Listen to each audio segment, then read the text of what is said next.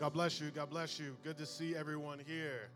It is great to see a growing church. I was telling everyone that when I first came and the church was beginning to launch, the pre-service, which had about 70, 80 people here, was the whole church. And so now seeing God move is just an incredible thing. I'm hearing folks are pregnant in this place. Amen and amen. Justin is, he's being fruitful and multiplying. Amen. And your worship leader's not here, and I hear other people pregnant. Amen. So, everybody's having babies. That's awesome. You have a baby. You have a baby. It's like Oprah. Look under your seat. You got a baby. All right. All right, you got to grow the church. You got to grow the church any way you can. All right, let's pray. Father, we thank you right now that we have the opportunity to hear from you. God, we're here to hear from you. We want to hear from you, God. We don't want to have eloquence of speech, God. We don't want craftiness. We want you, God. And so, God, we offer ourselves. Now, that means that the speaker must be in a posture of surrender, but the listeners must be in a posture of readiness, God. We must have this exchange, this transaction that we're giving ourselves to you and you are giving yourselves to us. So, God, we now are not ending worship, but we are continuing our worship, God, as we give our minds, our hearts, and to stay open to what you have to say to us today. So, God, we surrender all that we've thought before we came in here, and we ask that you just drown out the distractions that will come in our minds as the word goes forth, God, and we just sit closer to what you have to say to us, God. We want to come closer to what you have to say to us, God. More than your words, we want you. We want more of you, God. So, God, we draw closer to you now as you draw close to us. In Jesus' name, amen. I know that you all are in a series. We're going to take a break from that series right now. And we're in a series in our church where we're just dealing with the idea of searching for yourself, finding yourself, figuring out who you are. Now, you've used that phrase when someone goes off to college or if they're doing something in their life and they're trying to figure themselves out. And you said they're trying to find themselves, right? Amen? Well, that's the nature of our series as we're walking through the book of Ephesians and understanding our identity in Christ. We've called the series Searching for Me.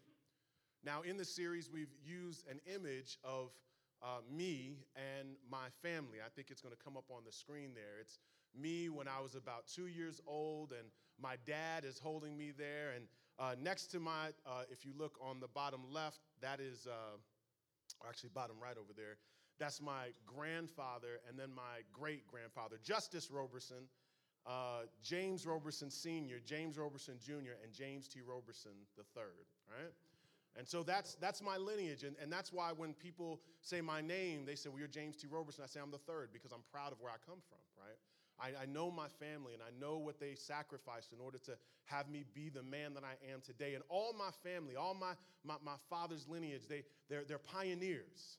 And Justice Roberson, he started the NAACP in Moss Point, Mississippi, and James Roberson, he started a club. Amen. Amen. His leadership. And then my dad, he worked for IBM. He moved up to New York in 1968. He was one of the first black programmers for IBM. He was the first black man to graduate from Millsaps College in Mississippi. And then they had me, right?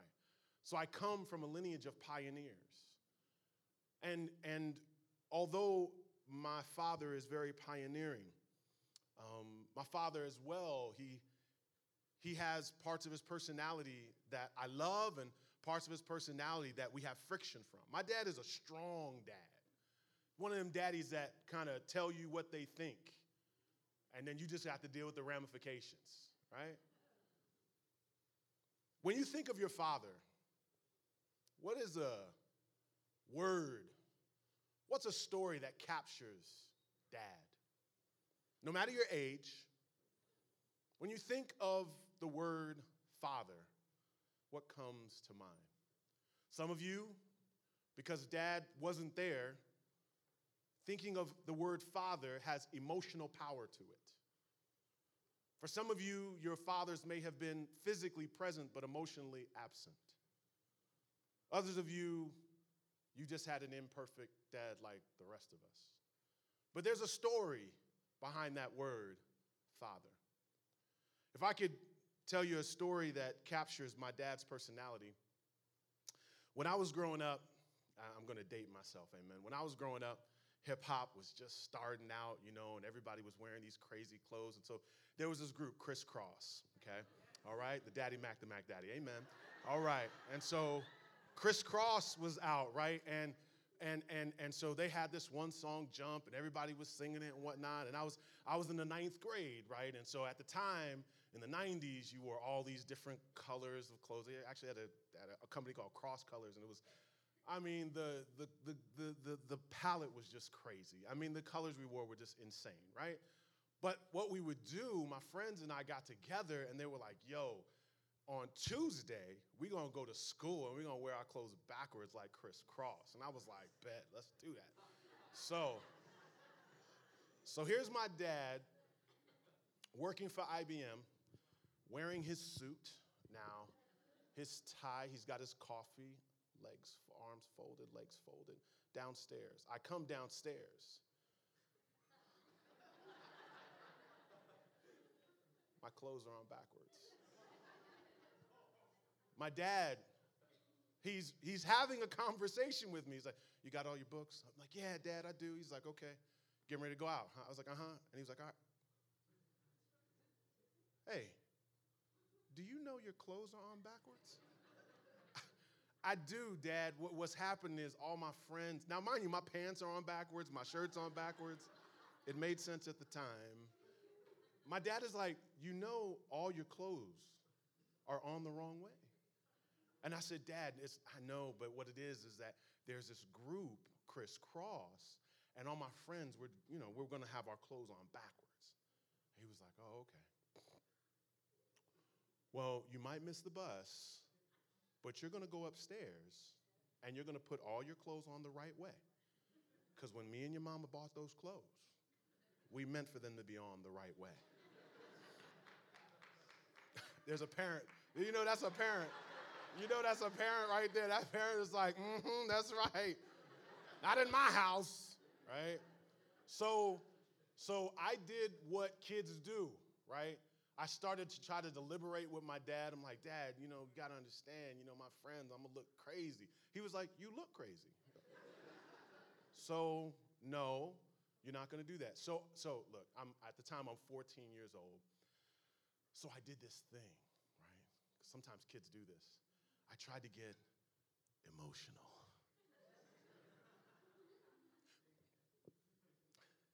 Dad. You know what I'm talking about? Dad, you don't understand. I'm going to look crazy for my friends. So, Dad, I just wonder if you could just understand, man.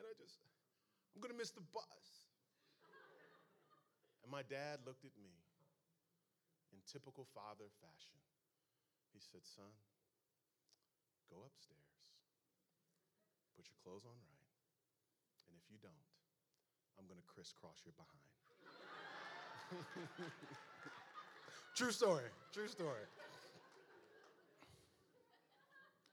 All of us have dads that you can remember a story if your father was around. There's a story that kind of captures his personality. And so my dad was strong, but he wasn't the most intimate individual.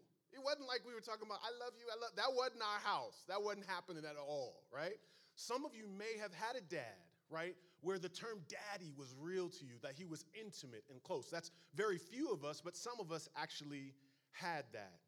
The important thing that we have to wrestle with is that as we try to understand who we are in Christ, we have to understand that we have been made for a daddy. God has constructed us to desire that need. And the reality is that if you had a father, you look through your earthly father to see your heavenly father. In other words, you cannot help but understand father through your earthly father. And so sometimes we superimpose the frailty and the sinful patterns of our earthly father onto our heavenly father. If dad was absent, sometimes we think God won't be close. If dad was close, but he had no strength and wasn't powerful, we may attribute that to our Heavenly Father. And so we look through those lenses. And so we must get to understand God, Father, and be comfortable with that term. Scholars now and some secular thinkers would say that the term Father, it should not be attributed to God. They would say that that word itself is not defining of God. And yet, when you look in the scriptures, in the Gospels, the word Father is used 239 times. That when Jesus is praying, he says, the disciples come to him and say, hey, teach us how to pray. And he says, our what? Father. He wants him to be understood as a father. In Romans chapter 8:15, it says, you did not receive a spirit of slavery to fall back into fear. Instead, you received the spirit of adoption by whom we cry out, Abba, what? Father. He's saying in this text that a slave in a home always felt as if our relationship could end, that it was based upon performance, so they walked around in fear. But a son who was adopted would be in there, and if they really felt comfortable that they were now adopted and accepted in the home, they would begin to cry out and actually call their master, that person that was over them, they would call them daddy. They would be related to them and connected with them. At that time, they would make adoptions happen to older folks who had a memory of the past. And in reality, they would struggle with getting close to this terminology, daddy. And so if you look here in Romans 8:15, it says, we cry out, Abba, Father. That is the indication that you understand your adoption as a child of God. You're crying out. And if you're not crying out, then you don't understand how intimate God wants to be with you. Kids cry out. Amen, parents? Huh? Y'all know about it. Yeah, kids cry out. Kids interrupt. A child ain't never found a good conversation they can't interrupt. Yeah. They says, is this deep? Yeah, I'd like to interrupt it. I can't tell you. I was telling my church yesterday, I cannot tell you how many times I will be in church after church, and somebody will be there, and they will be just pouring out their soul. They're like, Pastor James, I don't know if I'm going to make it. And I'm like, right now, you're going to make it. God is with you. God is for you. God is on your side. You are the head. You're not the tail. And I'm doing all this stuff, and I'm praying over them. And all of a sudden, I get this tap on my leg from my little 2-year-old. It's like, I'm looking down. I'm like, not now. And they're like, I want to go outside. I'm like, not now. So like I was saying, God loves you and he cares for you. And I'm telling you right now, you're going to make it through this thing. Can I go outside? It's like, no, not right now. Ask your mother. She's a better parent. So like I was saying, God loves you. He cares for you. Right now, in the mighty name of Jesus, I'm just praying over you. I know you're going through this. You're going to make it. I want to go outside, right? And they just start crying and crying because kids cry because they believe they are emotionally entitled to your attention. Kids feel they're emotionally entitled to your attention. They're like, no, somebody's going to get me some milk today. I don't know who it is. I'm going to eat. Yeah, one of y'all going to do it. That's what kids do. And until you feel emotionally entitled to your God, you haven't understood your adoption. It's one thing to call him Father, but the intimacy of Daddy. And you will understand more of who you are as you are connected to this idea of Father. Some of you, as I said, you may have not had a father there. And that absent father imprint is left on you. And you walk around, and sometimes we want to turn people into daddies that can never be a good daddy.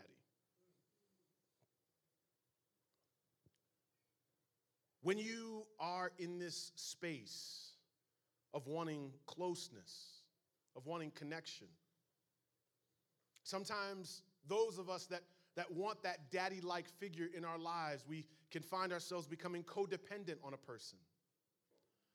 We can find ourselves, if you're a parent, you can become a smothering mother or a helicopter dad, because even though you're the parent, you can be codependent on your child. People are wanting someone who is strong, who understands them, who connects with them, who is kind, and who protects. Your soul has been created for a daddy. Someone who is strong, but close. And the truth is, for those of us that had a father in the house, and for those of us that did not have a father in the house, a lot of times both of us are still looking for a daddy. Someone we can trust and who is close. And so today it is of the utmost importance that we understand how much God wants us to long for that term father, how much intimacy he wants in the term daddy. And here's the thing that we have to understand: there's another father at work, and he's called the father of lies. He distorts the image of God. And he wants you to believe God does not care, or God is not strong enough for your issues in your life and your time. If you have the book of Ephesians on your phone, or if you actually have a Bible, my church, ain't nobody got a Bible no more. My mom comes to the church, she'd be like, ain't nobody got a Bible? Okay, all right. My Bible ain't never lost its power. Okay. I ain't got to charge Ephesians, okay? All right. But my mom loves God. She does. She's a great person, but she's judgmental. Y'all know what that's about. Ephesians 1. Ephesians 1. Now, we, as a church, we've been walking through the book of Ephesians, and something to know that Ephesians is understood as what's called a circular letter, meaning that it was a book that would have been passed around, not just to the city of Ephesians, but to other cities, because Paul wanted this entire region to understand certain biblical truths. In a lot of different books, you would have Paul responding to a particular issue, but in this book, Paul is responding to a larger concept. He wants them to understand their identity. So in Ephesians 1:17, this is what Paul says: I pray that the God of our Lord Jesus Christ, the glorious Father, would give you the spirit of wisdom and revelation in the knowledge of him. Paul, therefore, is telling the church, one of my greatest prayers I could ever have for you is that you would know God more. And that it would be manifest not just in knowledge for an intellectual assent, but it would bear out in wisdom, that's skillful living, and revelation, that's new information. That you would daily just be getting to know God more, know more about his attributes, and you'd be able to apply this in your life so you could be skillful and godly every day. And Paul is praying that over the church. He wants them to internalize the spiritual truths of God. Knowing God in your mind is a great, great difference than knowing God in your heart. One author said that the longest distance is the distance between your head and your heart. Even though it is 18 inches, it feels like it's so long. And you know, your Bible might be filled up with notes, but it doesn't mean it's worked its way into your heart. Connecting to it, believing it. If you're not doing it, do you really believe it? And that's why he says, I want wisdom and skill. And many of you are feeling the pressure of life. You parents are dealing with children. You all that are in school, you're dealing with academics. You all that are dealing with friendships and loneliness and relationships and connections and the pressures of life. You are dealing with these things. And as some of you are trying to work your way up the food chain, and you're trying to get a better job or a better life, you're trying to find your boo, you're trying to get disconnected from a boo, you want to have a baby, all these different things in life. Paul is praying, yes, you need to know certain things to get to the next level. But here's the thing, do not know more about life and miss God. Know God more. And make that your aim. Make it your aim. Make it your drive. Make it your master passion to know God more. Because it will be in knowing him more and more intimately, more wisdom and more revelation that you will be able to not just endure that moment, but you will be able to operate in his peace as you know him more. It said Moses would commune with God face to face. Now, can you imagine having that kind of moment with God? Looking at him. All we have are the scriptures and some Hillsong to listen to and some Bethel and we get all snotty in the morning and we're just like, oh, I feel your presence. I need your presence. He wasn't saying I need your presence. He was in his presence. You feel me? Like he was looking at God face to face. And yet there was this moment in Exodus 33 where Moses is dealing with the Israelites. I mean, he's dealing with all their issues, and they're always complaining, and they always got a problem with Moses. And so he's looking at God face to face, but he's dealing with life too. And there comes this point where he's leading the people, and he says, look, God, you got to come with me in this. Like, I can't lead these people. I'm like worn out. I can't do it anymore. I'm worn out. I need more of you. And he says in Exodus 33:13, now if I have found favor with you, please teach me your ways, and I will know you so that I might find favor with you. And this is what he continued to say in verse 18. Then Moses says, please let me see your glory. The glory of God. The magnitude of God. The word glory means weightiness. I want to see the full you. I want to see more of you. And he is saying it in such a way where I want to see you showing up in my world and in my life. I just want to say to you right now, some of you, when you first started your walk with God, you were running hard. You were cross-referencing stuff. Yeah. You were watching sermon after sermon after sermon after sermon, song after song.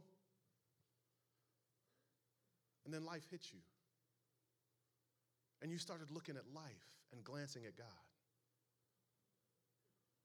You kept looking at life and glancing at God. You kept looking at life and peeking at God. And if you want that spirit of Moses, you have to stare at God and fix your eyes on Jesus and glance at life. You look at life. Say, okay, I got this situation. I got these people I'm dealing with. What would you do? Tell me more. Tell me more. I need you. I need you. I need you. And you glance at life. And you take life and you put it right at God's feet. The problem is you're hungering more in life and you're putting God at the feet of life and not life at the feet of God. You're begging life for more and asking God to tag along to life. And you're saying, I need more, more, more, more. And the spirit of Moses here is, I want more of you. And if I don't get whatever I'm longing for in my life, I still have you. And you are what I want. You are what I long for. And today, some of you at the sound of my voice are going to stop giving life overdue attention. And you're going to give God the attention he deserves and the attention you long for. Because it's not strong enough. What? That job, it ain't strong enough. That boo, she ain't strong enough. That baby, you know what that baby going to do when you have that baby? Be a baby. Mm-hmm. It's not enough. It's not enough. And life is not enough. God is enough. And you have to stare at God and glance at life. Amen?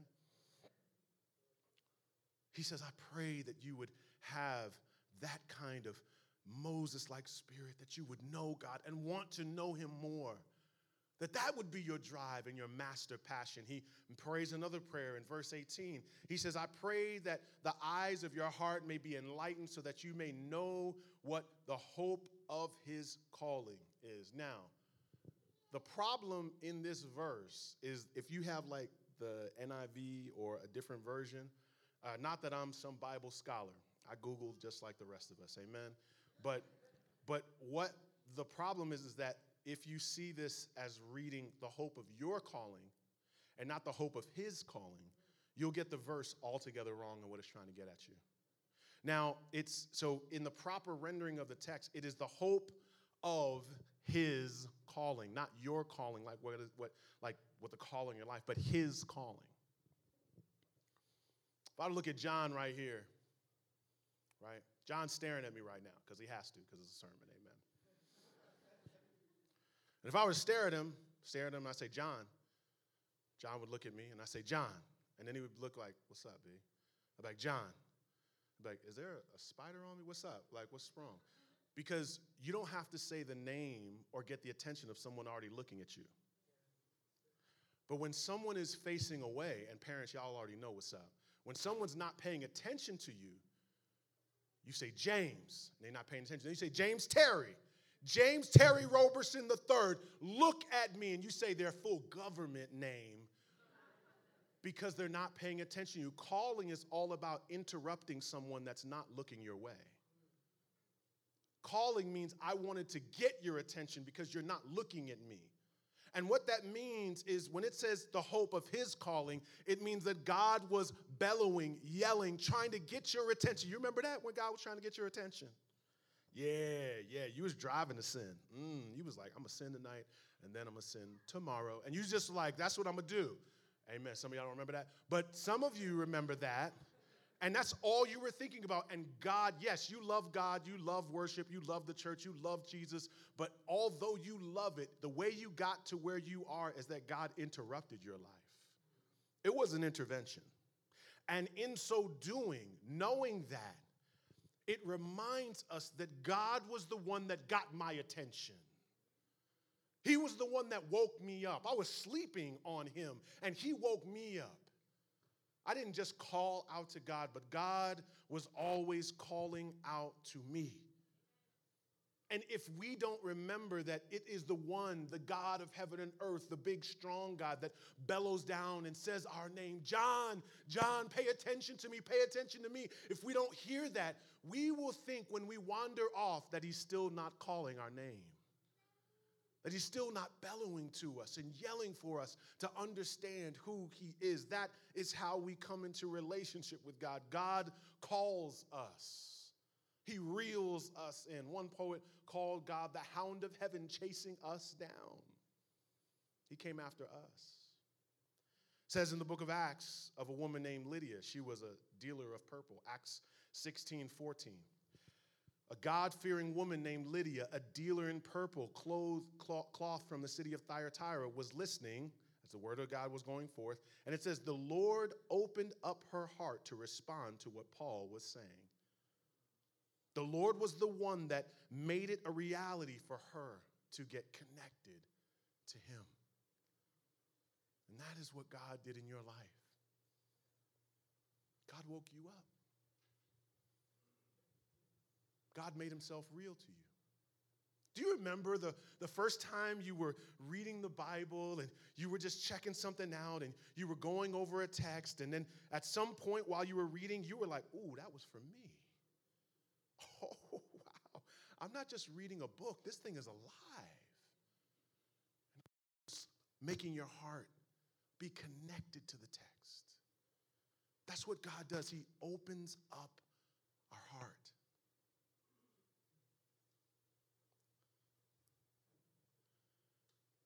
You can never want God enough.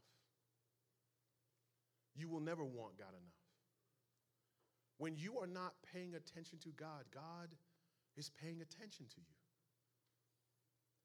And there is a part of us that may believe that there is a sin that will make God not want me anymore. But you have to remember how it started. You wanted my attention. I didn't want yours. When we're crying out to God and saying, God, are you up there? I mean, come on. Do you see this situation? You got to remember how this thing started out. God wanted your attention. He wanted to get connected to you. He longs to be connected to you. And we are the ones that stiff-arm God. You have to know the hope that springs up in that reality. That God longs to see you face to face as well, even when we ignore him. That breeds great hope. Some of you in here this morning, last night might have been a night where you felt, God, you pretty much tired of me, aren't you? Just say it. It's okay. You can tell me. You don't want me no more, right? Some of you feel that you are on fragile ground with the Lord. And maybe it's because you don't realize the essence of your calling wasn't your performance. The spirit of adoption tells us that it's not performance, it's just his choosing. He loves us. Wouldn't it be a shame if kids got adopted based upon how they performed? Wouldn't that be horrible? That would be horrible. Like a game show called Kids Get Adopted. Wouldn't that be horrible? No, I'm just saying, wouldn't that be horrible? Wouldn't that be horrible? It would be like, Kids Got Talent, Kids Get Adopted, and little Jimmy's up there doing the Running Man. They were like, bam, not good enough. And then they got another kid up there, and he's like doing the Millie Wobble. He's like, nope, bam, But then the other girl gets up singing. They're like, oh, we'll take you, and we'll be your family. Wouldn't that be horrible if adoption was based on performance? But that's how you're operating with God. You think, oh, I came to church, and God's like, ding, good job. I love you still. You're like, oh, I'm on a team at Zion. God really loves me. Ding. He's like, yo, I wilded out last night. And God's like, not my child anymore. Come back for next season. Maybe we'll give you another shot. I mean, can you imagine that? That would be horrible. But because we are performance-oriented beings, we think God operates like my faithfulness is what keeps us connected. Isn't that wild? Your faithfulness doesn't keep you connected to him. It keeps you knowledgeable of him. His faithfulness to you is what keeps you all connected. He is faithful when we are faithless. And when you are in your darkest moment, it gives you hope because I know you are still there. That's the kind of daddy we have. It's the kind of father we have. Lastly, in Ephesians 1:18, it says, what is the wealth of his glorious inheritance in the saints? Now, I ain't got time to go into all the details of this text.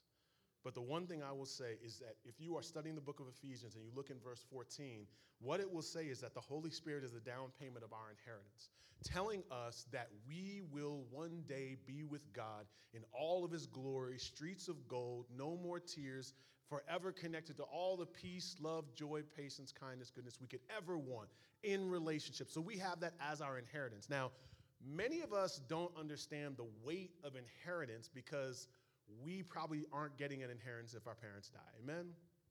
Now, my church is filled with a lot of young people, but their family is broke, and they broke. And so everybody's just like, I talk about inheritance. They're like, oh, so that's like if somebody's parents die, you get money. I'm like, yeah. They're like, oh, okay, I got to pray about that. I got to study that. Yeah, you got to study it because ain't nothing coming your way. You know what I'm saying? You ain't getting no inheritance. Okay? I mean, I don't know your situation. I don't know your situation. I'm just telling you, most of the people in my church aren't getting anything if their parents die, I'm like, what are you going to get? It's like maybe some unused lotto tickets, some chicken wings. I don't know. I ain't getting nothing except paying for the funeral. Amen. I'm just being honest. I'm just being honest that we don't understand the weight of inheritance because many of us aren't connected to that. But there are some people that live this life that one day will have a great inheritance and they live awaiting it.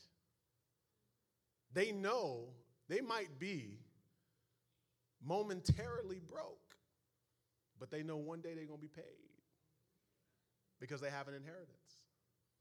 I see the analogy don't go over because we don't know nobody like that.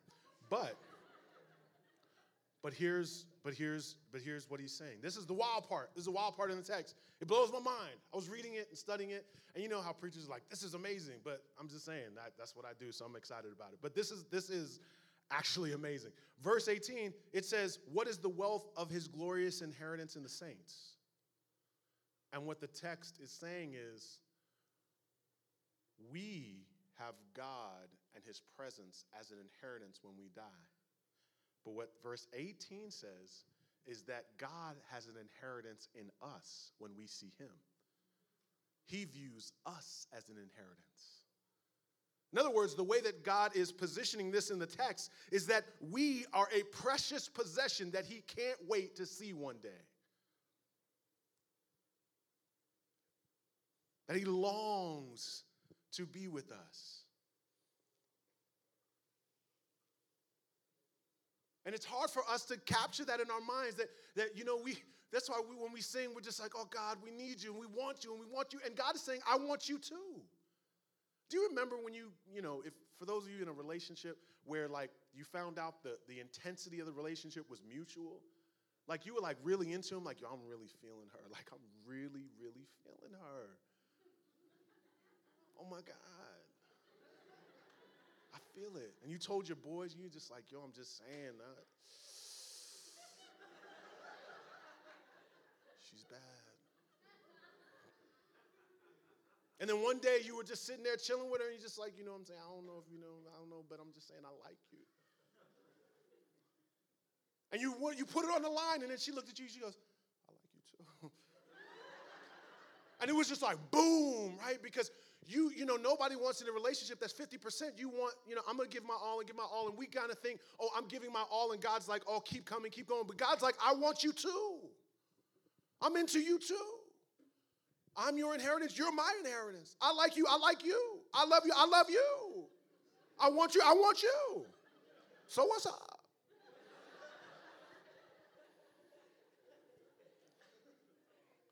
So this gets pictured, but let's think about that. How much God is looking at you right now. He loves you. He wants to be with you. We don't think of a dad like that, but we have a dad that wants to be close.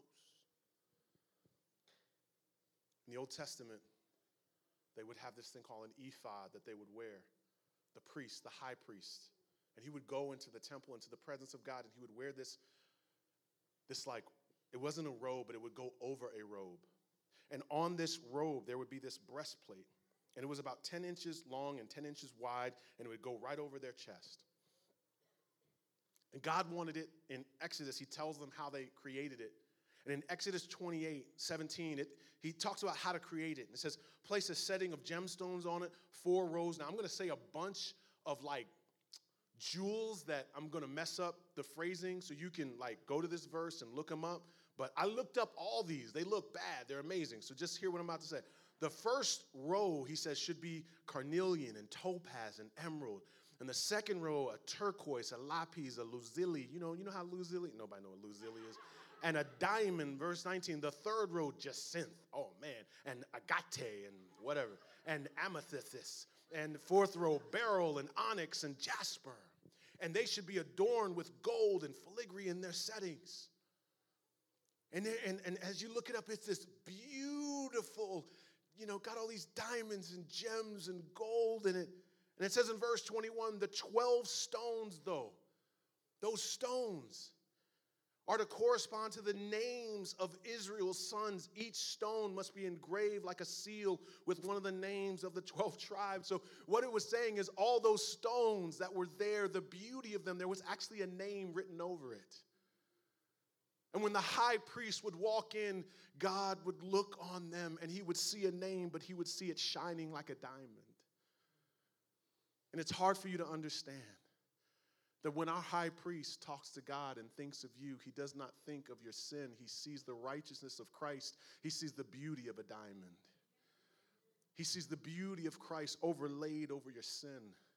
He sees the beauty of his life overlaid over your past. He sees the beauty of Christ overlaid over all your inconsistency. When God looks at you, he sees the beauty of Jesus shining like a diamond over your entire life. You're beautiful to him. He wants you.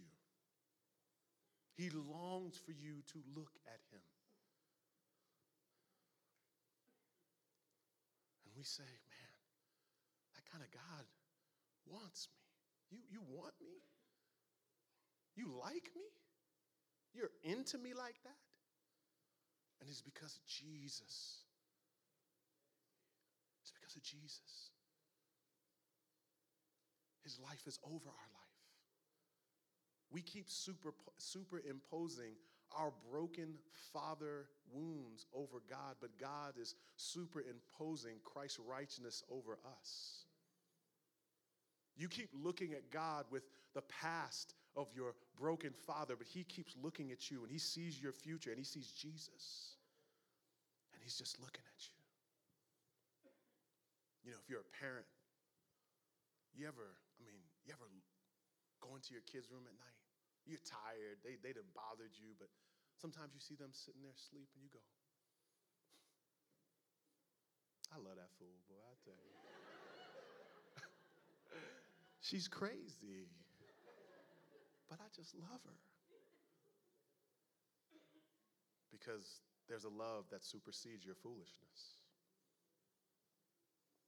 That's how God's love is for you. Do you know God loves you? Amen? And so if you know God loves you, then here's the one last thing, the last thing, because you're not a preacher until you lie about when you say it's your last point. This is my last point, you know what I'm saying? It was my last, but this is my last line, you know what I'm saying? Ephesians 1:19 says that God is not only interested in us, he's involved. He says, but what, verse 19, and what is the immeasurable greatness of his power towards us who believe, according to the mighty working of his strength. Look there, it says God has immeasurable greatness and power, and he does it towards us, and he works mighty works. In other words, we have the strong Father who will defend his children, and he does it not based upon us, but according to his power. He is willing to defend us and fight for us and care for us. If you say, I believe according to a biology teacher, if you say the gospel according to you, Luke, it is based upon something else. There's another additional power that's working. And God works towards us not based upon our frailty, but based upon his power, according to his power. He is the strong Father. He's the strong Father. He's a strong Father caring about you. He is the same God that created the heaven and earth, the same God that rose Jesus from the dead, the same God that has been working in your life. He is the strong Father, and he is stronger than any other season of your life. He is the strong Father.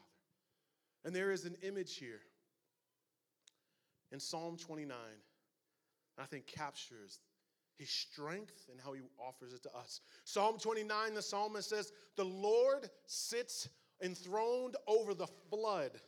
The Lord sits enthroned king forever. The Lord gives his people strength, and the Lord blesses his people with peace.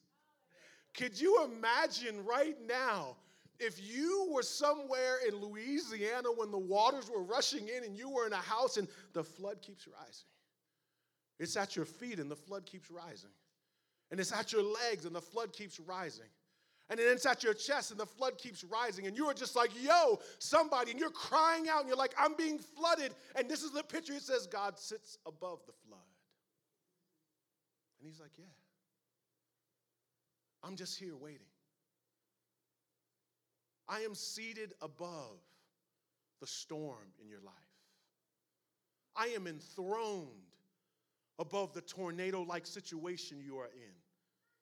I am seated. I'm not scratching my head and running around. I'm calm. I'm in power. I'm sovereign over the flood. And you say, but that's the kind of dad I had. He was strong, but he was so distant. I would say, hey, Dad, something's going on, and he would not respond to my needs. Some of your dads let you drown, let you wallow in your situation. But God doesn't just sit above the throne. It says he offers his people strength and peace. God, right now, some of you are feeling life flood you. It's flooding.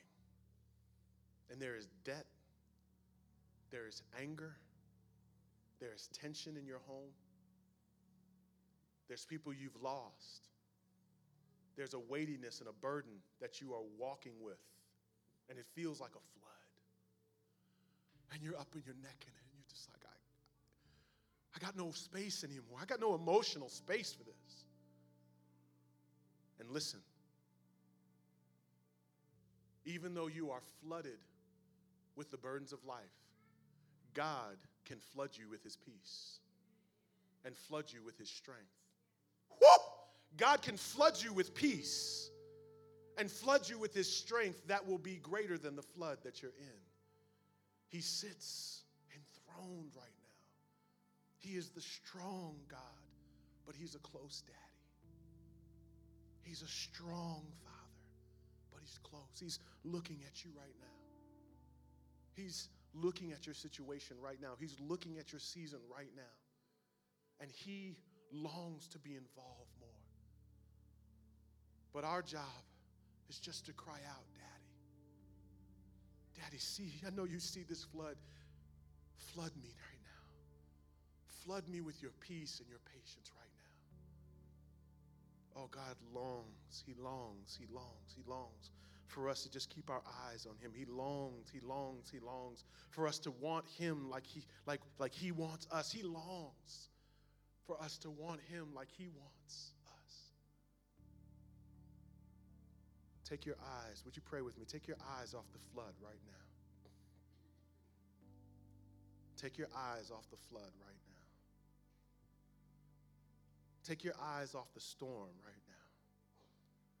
Take your eyes off that debt right now. Take your eyes off the weightiness of that job right now. Take your eyes off the weightiness of that relationship right now. Take your eyes off the weight of loneliness right now. Take your eyes off the flood right now. And fix your eyes on Jesus. He is seated on the throne right now. He wants you. He longs for a deeper connection with you. He wants you to pursue even more, even more, even more. Flood us, Jesus, with your peace. Flood us, Jesus, with your presence, God. We want to be overwhelmed by your presence, God.